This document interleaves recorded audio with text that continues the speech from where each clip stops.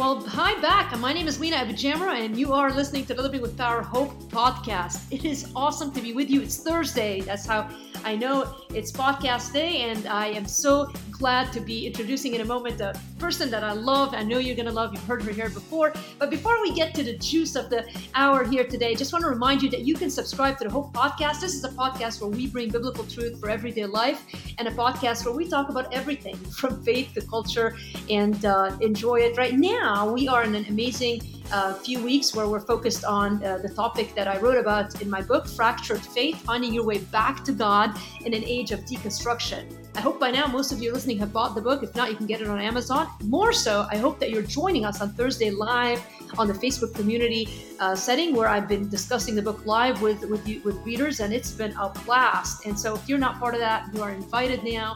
Love for you to come to that group. Just go to livingwithpower.org and click on the join our community at the top of the page. All right, that's a whole lot of words, but let's get to today's focus. I have on the interview a fabulous person. In fact, let me just tell you a little bit about her. Karen Swallow Prior is a PhD and a research professor of English and Christianity and culture at Southeastern Baptist Theological Seminary. I read this that I thought was very fitting. She is considered now evangelicalism's English professor. I don't know if you knew that about yourself, Karen, but I did not. I thought it was really fitting. And I love your voice on Twitter. Of course, you've written multiple books. You're working on a new one now. Your most recent one, I believe, is on Reading Well, Finding the Good Life Through Great Books.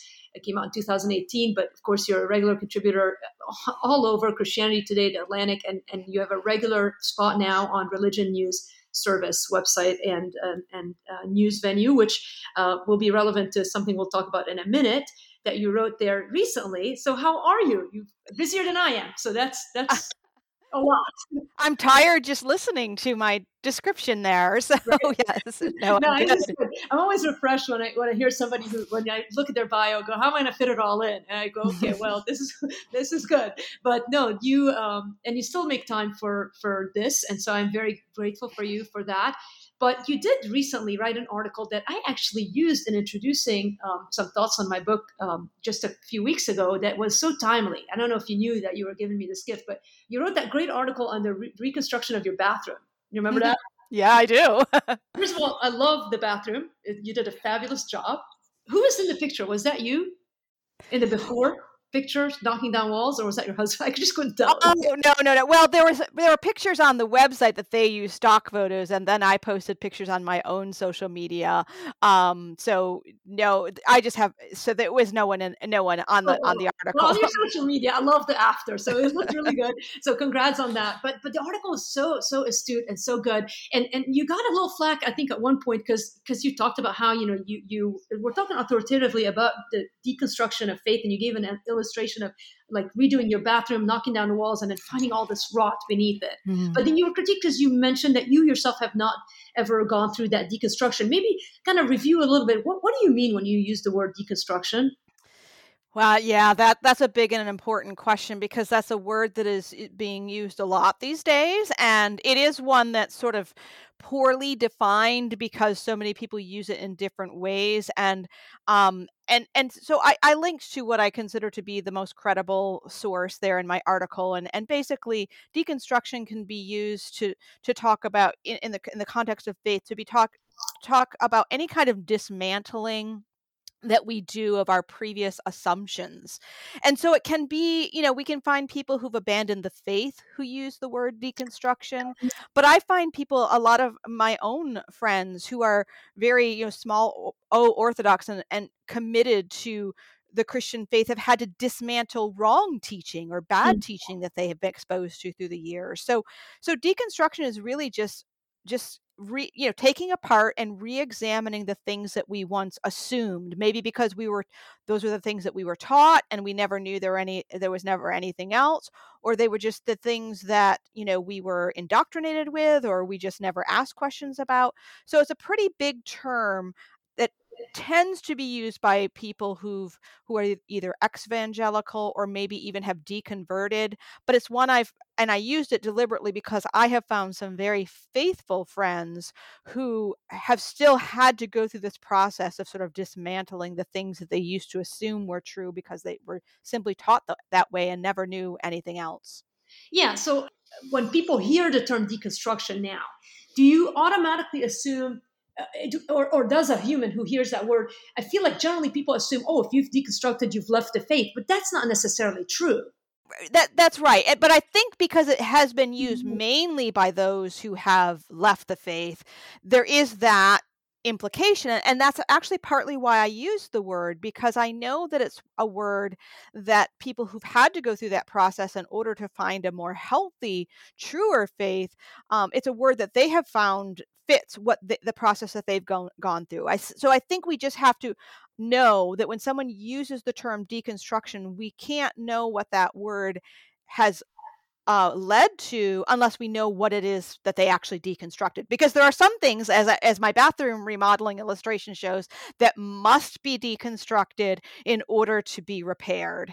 And that's why I use that analogy.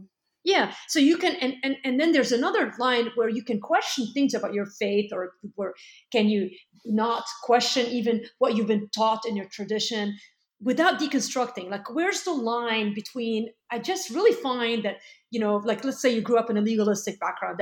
I grew up in a fundamentalist background. And so you can look at things and be like, man, I don't think that's biblical. That was their opinion, and sort of question it without actually deconstructing, or is it always some kind of spectrum of that arc? Yeah, I mean, I think that's where the word is still, not defined. I've heard other people use different words like interrogate or dismantle, or there's another word that's escaping me now, that's maybe not as harsh. And so that's why I said I don't think I've gone through anything that I would call deconstruction. I'm constantly examining and re-examining and affirming and reaffirming, my own beliefs, sort of checking in with myself, I guess, because I grew up in a Christian home and my beliefs haven't really changed that much over the years. So I'm always sort of checking in and trying to make sure my faith is growing and vibrant and strong, and that I'm not just complacent and assuming. And so I just think that the word can be helpful sometimes, and maybe it's not helpful. But this is, I'm a word person. I teach English, and words are tools, and we should not let them become obstacles. We should always, when people are using words, we really have to stop and say, okay, well, what do you mean by that? Because words are not an exact science, and they have implications and connotations, and sometimes people just use them erroneously. And so we really have to kind of get beneath the surface and say, what are you talking about that's going on? And I think deconstruction is just one of those words I kind of wanted to reclaim, first of all, because it's a word that actually has a completely different meaning in the context of my field and literary studies. And it's also, again, one that I've heard faithful Orthodox believers use to describe the experience that they went through in ridding themselves of what were faulty teachings. Well, another word that I think sort of in that same category is now the word, well, two words. One would be ex-evangelical, which really then also this other side of it, which is evangelical. Like when people use that term, I mean, it's like, it seems like it should be so obvious, but I mean, when people describe themselves as evangelical now, it also carries this weight of this like right wing, Christian right, conservative, whatever you want, Trumpist. It's like you become so like, I'm afraid of all these words now. Right, right. I mean, ex-evangelical is another one of those words, because when some people use it, they actually mean that they used to be an evangelical, and not only are they not that anymore, they're not even a Christian. It can mean that. Or it could mean, hey, I used to call myself evangelical, but because of all this baggage, I'm not using that term anymore, even though I believe the same thing. So there's a whole range. Again, it's these are terms that arose in a context, and they have their power in this particular historical moment that we're in, and that's why they're both helpful and limited. But they're actually, if we get past them and we kind of, again, look beneath the surface, we can find out what it is that people are really wrestling with, and how those wrestlings reflect what's going on in the larger culture that we all really need to address. Well, how do you describe yourself? If someone says, well, what kind of Christian are you? That's a good question. So I am, I generally, for most of my life, have described myself according to my denomination, which is Baptist and now Southern Baptist. But I also do describe myself as an evangelical. I mean, the evangelicalism is my field of scholarly study. I did my dissertation on the period of the evangelical revival in the 18th century and 19th century in England. So I've studied evangelicalism. I did that because I was an evangelical, and I still am an evangelical. It's a movement that's much older than 2016. Um, and so, despite all of the current sort of connotations of the word, it has a long, complicated history, both good, bad, and ugly. And but it describes me perfectly. I am an evangelical.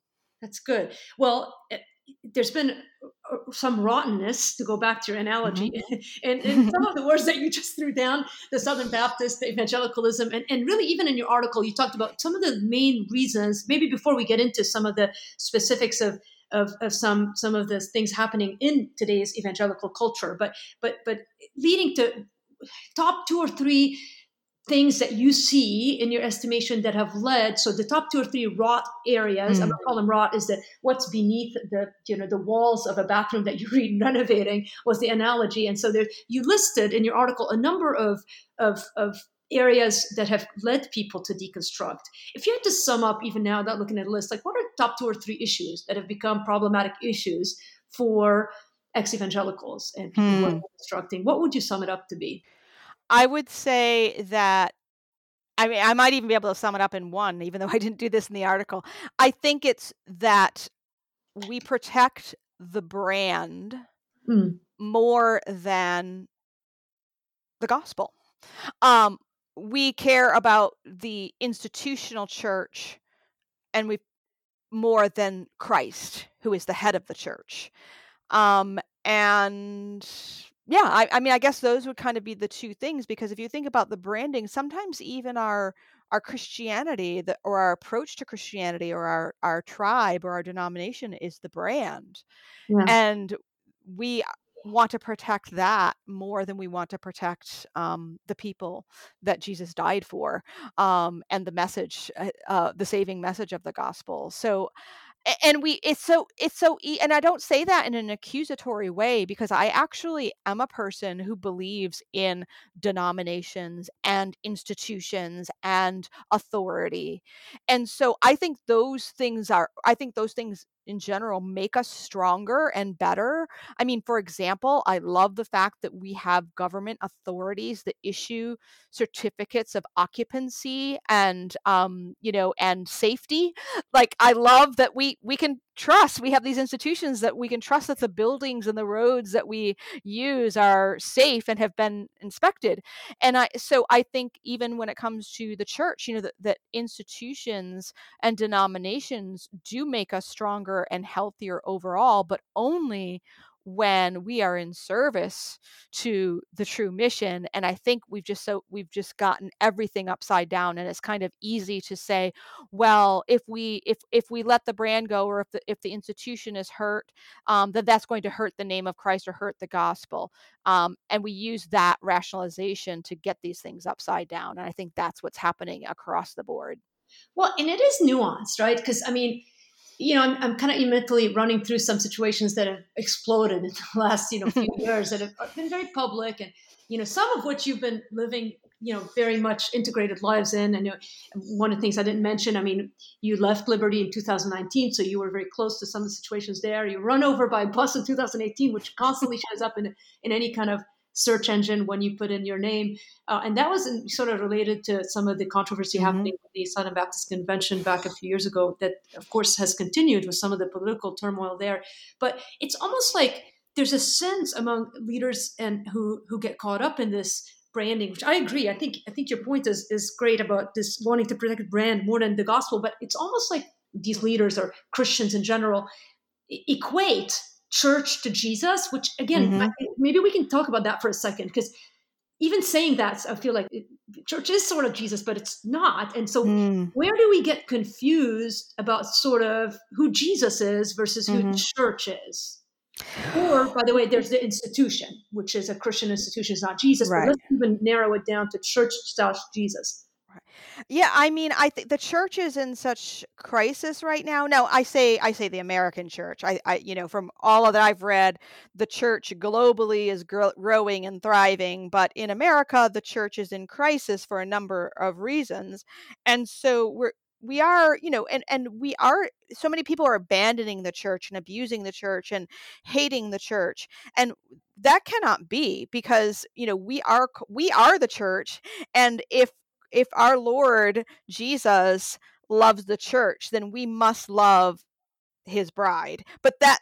So but we have gotten it backwards because we are forgetting that Christ is the bridegroom, the head, and the church is the bride. And so often we are, it's so funny because in my conservative circles, especially Southern Baptist denominations, there's so much debate and controversy over the roles of women and men.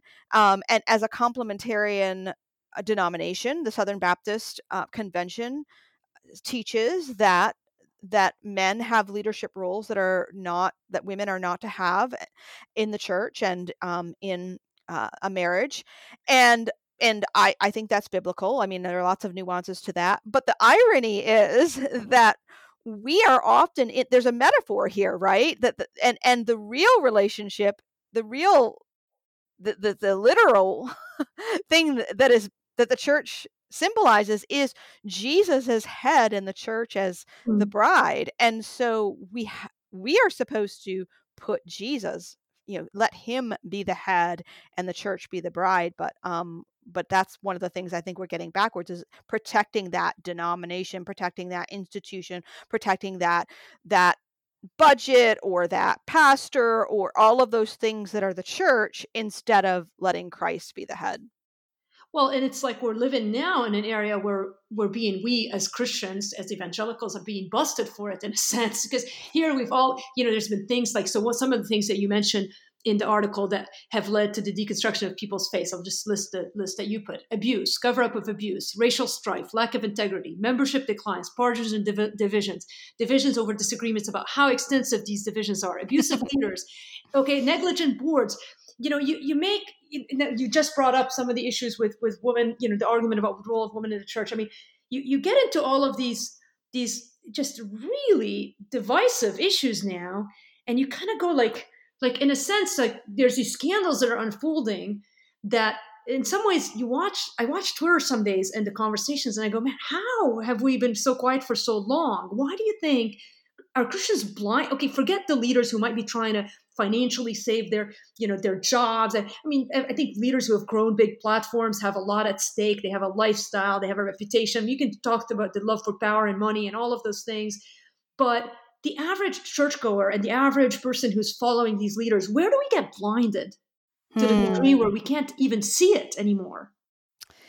That really is the $250,000 question because it does seem like, and you'll hear people say this over and over about how churches are places where abusers know they can go and get away with more than any other place, and whether it's, sexual abuse or just abuse of power. And I think there's truth there, and it's because we are trusting people, and I think that is good. I mean, I think that, we should um be trusting, and we should be charitable, and we should be forgiving, and all of those things, but those things become vices rather than virtues when they aren't counterbalanced by wisdom, discernment, accountability, and most of all, sort of a proper understanding of what love is, because love is not just, overlooking things and letting people go down wayward paths, but it really is um, about being truthful. You can't have true love apart from truth, and you can't have love apart from accountability either, and sort of and a mutuality. So we have to be aware of our tendency as a people, which is, to be trusting, loving, forgiving, and counterbalance those virtues with opposing virtues so that we can be balanced and not stray into vice or worse. Well, and again, my observation is that for the average Christian watching stories unfold, man, the price that one pays for standing up to systems just doesn't seem worth it for the average Christian, right? I mean, so I mean, let's pick on, like, let's say Beth Moore. She's been in Mhm. the news a lot. This is public stories, you know. I mean, she stands up to the system, and she's no longer a Southern Baptist, you know, Mhm. and she puts up with it for years and years and years. And so you sort of kind of go like, the message that's being sent to anybody who's, you know, going to a church trying to, you know, maybe there are many people who are watching in the pews going, man, there's something wrong here. I smell a bad Mhm. smell. And in fact, that we can bring that closer to home for you. I mean, you spent some 20 years at Liberty, I think, if I did the math Mhm. right. I mean, clearly you weren't blind to some of the stories about Liberty even during those years.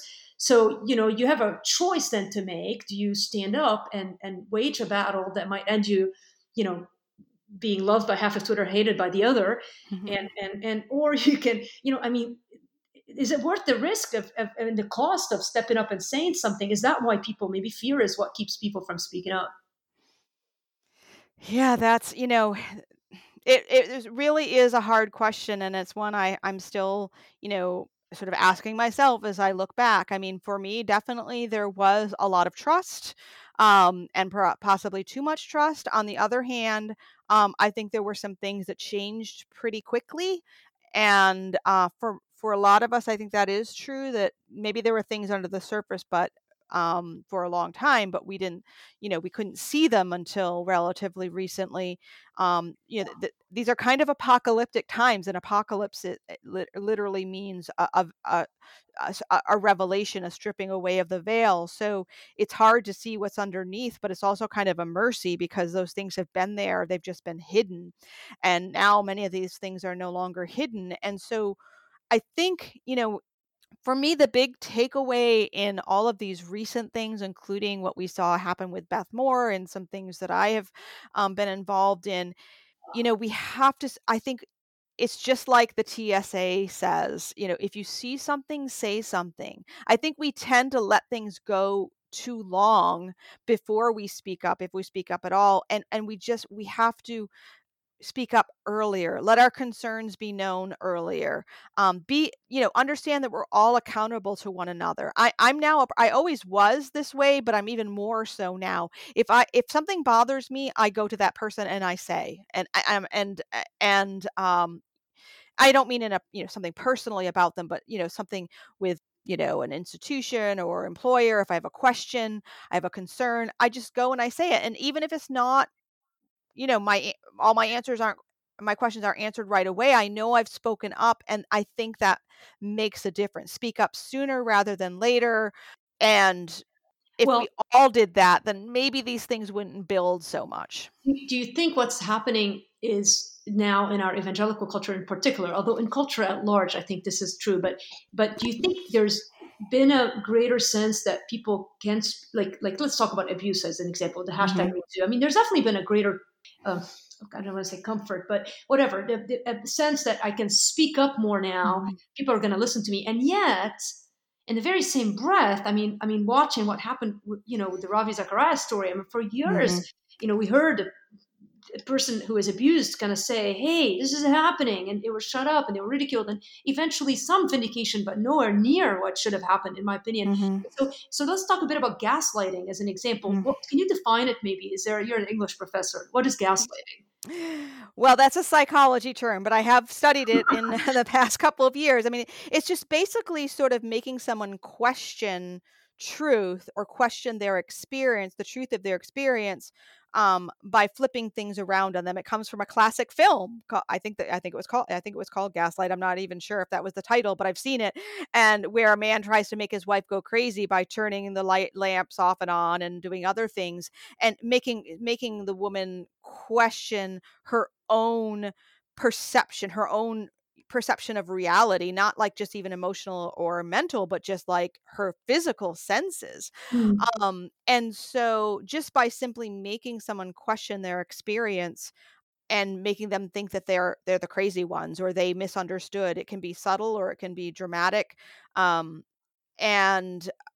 that's where we really do have to be armed with the truth, and we have to have now more than ever a real sense of objective biblical truth to know what's right and what's wrong, and to equip ourselves with that, um so that we can confront wrong when it does happen in a truthful way.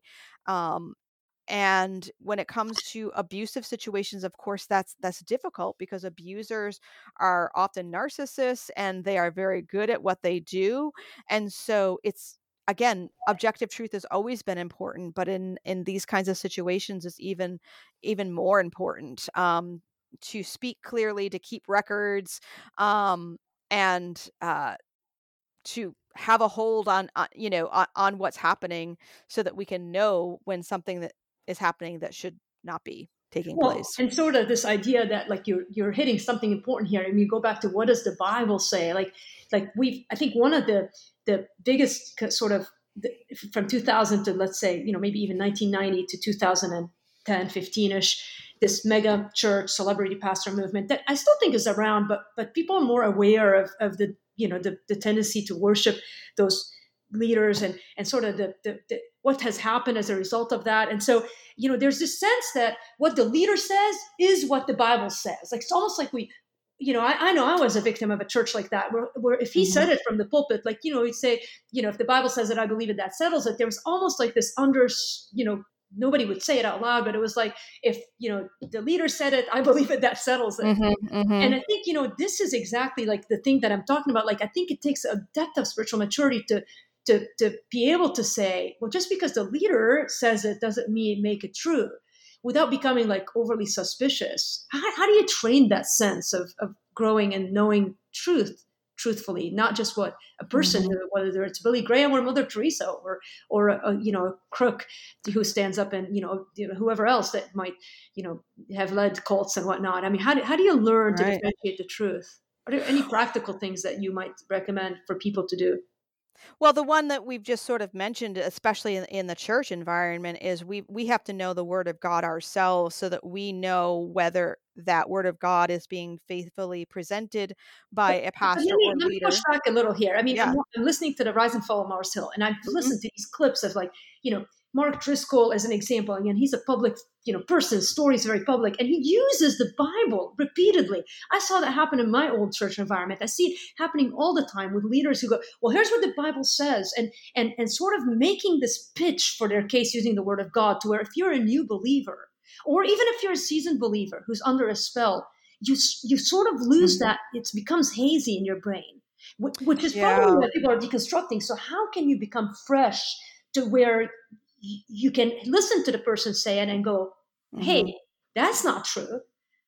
That's not what the Bible teaches. Yeah, I mean, the Bible can be abused and misused all the time, and even if it's being quoted. And so to me, knowing the Bible isn't just knowing passages in isolation, but it's also knowing the context for those passages and what their purpose is, and knowing when it applies, to literally to us, or when it's part of a history, Yeah. that's being described. And so that's really, again, going back to being an English professor, that is kind of a hermeneutical understanding, to know not just what the Bible says, but how to interpret what it says and how to understand what it means in context.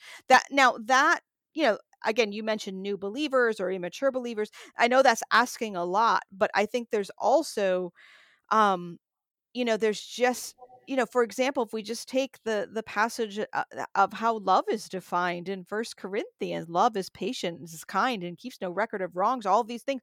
Like, the Bible says that. And so if we stack that definition, that biblical definition of love, against the way an abusive leader is acting, we know that that leader is not biblical, because he's not applying anything, whatever it might be in the Bible, in its enti within the context of the Bible in its entirety.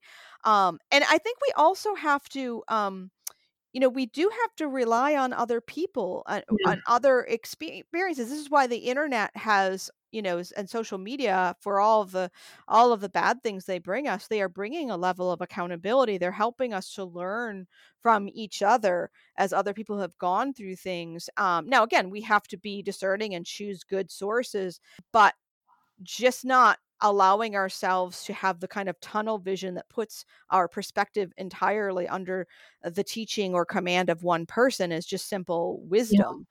And that's what we need as well. Well, and speaking of accountability, I mean, let's talk about boards for a second. You know, you were part of Mhm. an institution that went through hell the last couple of years on a leadership Mhm. level, and you know, you're no longer there. But like, and looking at other churches and institutions and college, you know, whatever the levels, how much is the board to blame in the demise of a person and of a you know, even I think about the Ravi Zacharias mess. I mean, where was the board? People ask that question all the time. Like, what happened to the board? Were they oblivious? Were they, Mhm. you know, in our church, they fired people on the board who didn't agree with the central person, which should have been a trouble from the beginning, and eventually it Right. got on.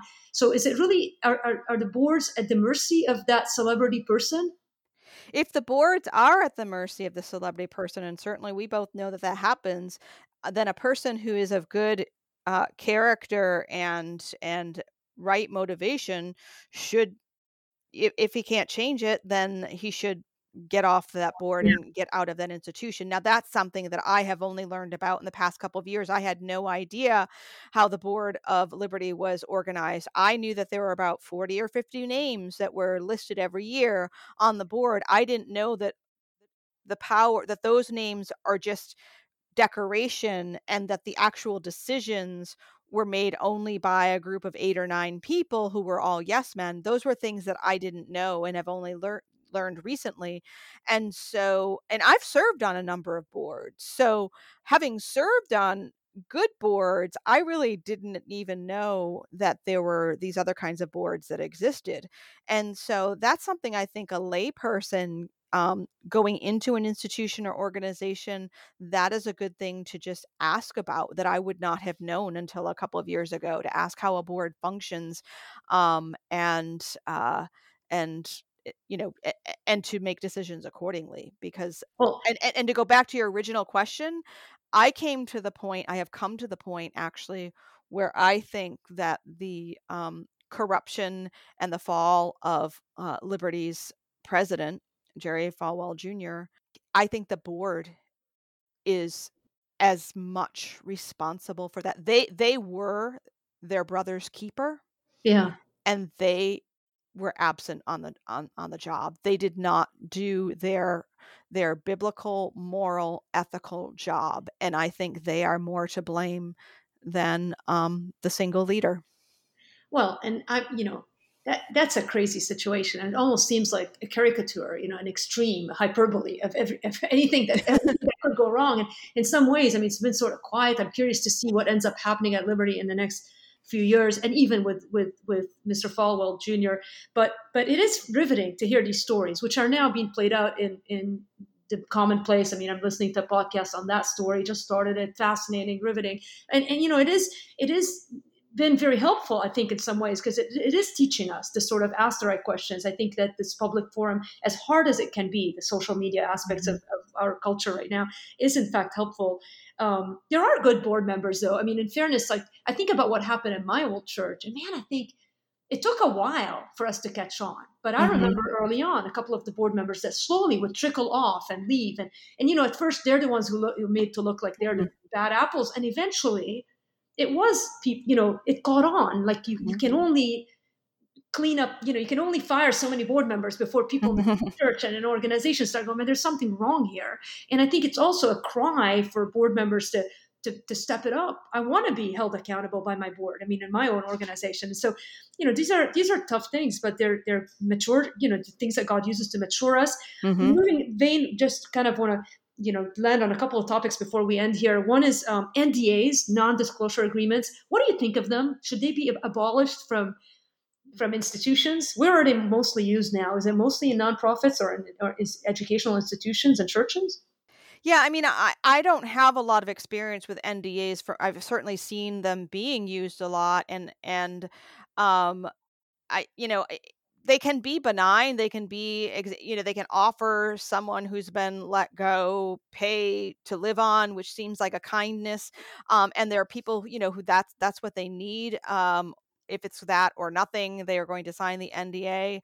But no, they certainly have been abused a great deal by churches and by nonprofits, and um, I don't know how they can I don't know how they can be abolished. I do think I do understand, that I think that there are people who, in the case, especially in the case of like Me Too, where women have violated their NDAs, and the court has honored those violations because the offenses were so egregious. So that might be a risk that those who unwittingly came under the power of an NDA might want to look into.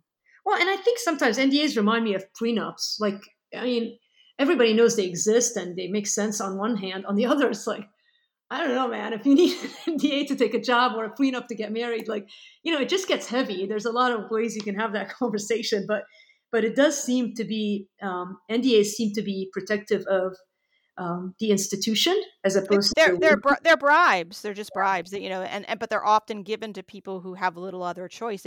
If someone's losing their job and going to be without, it's hard to get a job these days, and they're going to be without a salary, and they're saying, "Hey, we're going to pay your insurance and your right. salary for a year if you sign this." I mean, you can't blame someone Well, no, for well, taking that. absolutely. Yeah, yeah. In fact, I mean, even taking it a step further, I mean, it's funny because a lot of times it's not like the friends I've had who used to work at church who signed NDAs and were helped to them.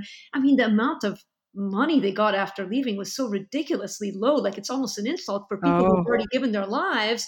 Like I think about Liberty teachers. I know they're not getting paid a ton of money to teach at Liberty. I mean, so and other institutions like Christians are considered an honor to serve the Lord. And so there's a lot of psychological baggage that you bring to the table. And I think that is why people call these downfalls like spiritually abusive places. But I think a lot of the silence among staff members and in churches and institutions, Christian institutions, is related to the fact that people have dedicated their lives to an atmosphere that have put them at the mercy for their livelihood on institutions that, what can they say? Hmm. They don't have enough savings because you haven't been paying them anything. So they can't just walk away. They might not be able to find other jobs because they've been working in an environment that, Right. there's so many layers to it that creates even more tension, which is why, to a certain degree, I think what's happening right now in American evangelicalism is a sort of a gift for the church, as painful as it is to go through. I think Hmm. that it will help eventually. A couple of questions to wrap up. One, why does God let them get away with it for so long? Them, meaning those Yeah. people that we. I mean, isn't that kind of like asking, why does God allow suffering or evil? That's a big question. And I don't have an answer to that, but I do think part of it is again our own responsibility. I think this crisis that we're going through, the large crisis, all the small crises, it's a good opportunity for us to learn and grow and say, hey, could I have done something more? Could I have spoken up sooner? Could I have spoken up more often? Should I have believed my own eyes and followed my own gut instinct? I've learned that a lot through this, Yeah. and so I think the question we can ask is what does God have for us to learn through this, and how can we grow through this so that we can be more faithful and serve better even when these others are not. What do you see for the future of evangelicalism in the United States of America? Well, as a student of history, I can't help but compare what we're going through right now, this revelation and this sort of reckoning. W- I can't help but compare it to ones we've seen throughout church history, like the one that brought about the evangelical revival in the early 18th century, like the one that brought about the Reformation in the 16th century. Um, those are some pretty big events, and I don't know if this Mm, crisis that we're going through will prove to be as big when historians look back on it, but I also wouldn't be surprised. So I yeah. think for those of us going through these difficult times right now, we have to think not about ourselves and how hard it is for us, although I mean, I think about that a lot. But think about what we are doing right now in the church, and how our faithfulness and our strength and our courage and our conviction, what that will birth for the next generations, and how historians will look back and see how we helped to steer the church back on course. That's what my hope is. Amen. I actually believe that to be true. I agree with you. Hey, what are you working on right now? Well, I am working on my next book, which, Lord willing, will be out in 2023, called The Evangelical Imagination. And I will be talking about just actually some of the things that we've been talking about, some of the sort of the values and the concepts and ideas that undergird evangelicalism that we might not really think about, but that have helped shaped it for 300 years, and how we can use those ideas to shape it toward a sort of better future. That sounds awesome. I can't wait to read that. Of course, you got plenty of books that are already out there for people to read. You have a series you're doing on literature. Maybe tell people a little bit about that. You've got some. Oh yeah, so with B&H Publishing, which is the publishing arm of the Southern Baptist Convention. I'm working on a 6-volume series of 6 classic works of literature that include beautifully bound editions of these works with my introductions and notes and discussion questions for readers. It's really like taking a course with It's me. awesome. So I encourage anyone who loves classic literature, or maybe doesn't yet love it and wants to get a handle on it, to pick up one or more of those books and take a course with me in classic literature. That's pretty awesome. Well, I listen. Everybody I know probably already follows you, but if not, they can find you on Twitter at Karen Swallow Prior, It's KS Prior. right? And then what about any other venues you use on social media? I have a website, KarenSwallowPrior.com, and I'm on Instagram at Karen Swallow Prior. Well, how about it? I didn't know you. I think I need to start following you on Instagram. I don't know. Instagram is kind of my safe space, so no trolls, please. I post pictures of my dogs and my daily runs and books, so it's beautiful. You have beautiful. I will say you have stunning pictures of the country on your runs, and it makes me almost want to move to Virginia.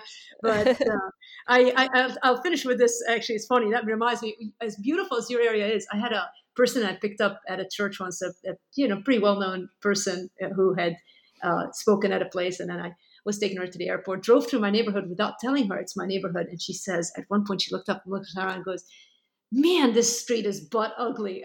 I just started laughing. I thought, well, it ain't Virginia. It wasn't from Virginia. So anyway, some of us get to live in prettier parts of the country than others, but I am so grateful for this computer system that allows us to connect here. Thank you, Karen, for your time. It's always so fun to have you on this show. Thank you, Lena.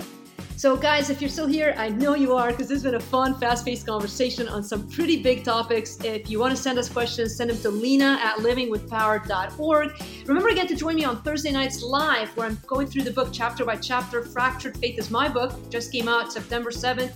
The subtitle is Finding Your Way Back to God in an Age of Deconstruction. If you're in the midst of looking for God, man, you came to the right place. And if you are in the process of wrestling through your own deconstruction, then again, I think we're here for a reason today. So we love you. Glad you're here. And I'll be back again next Thursday. Until then, just keep asking questions and keep leaning into the Lord. He's got the answers for you, and He's closer than you think. I'll see you again next week.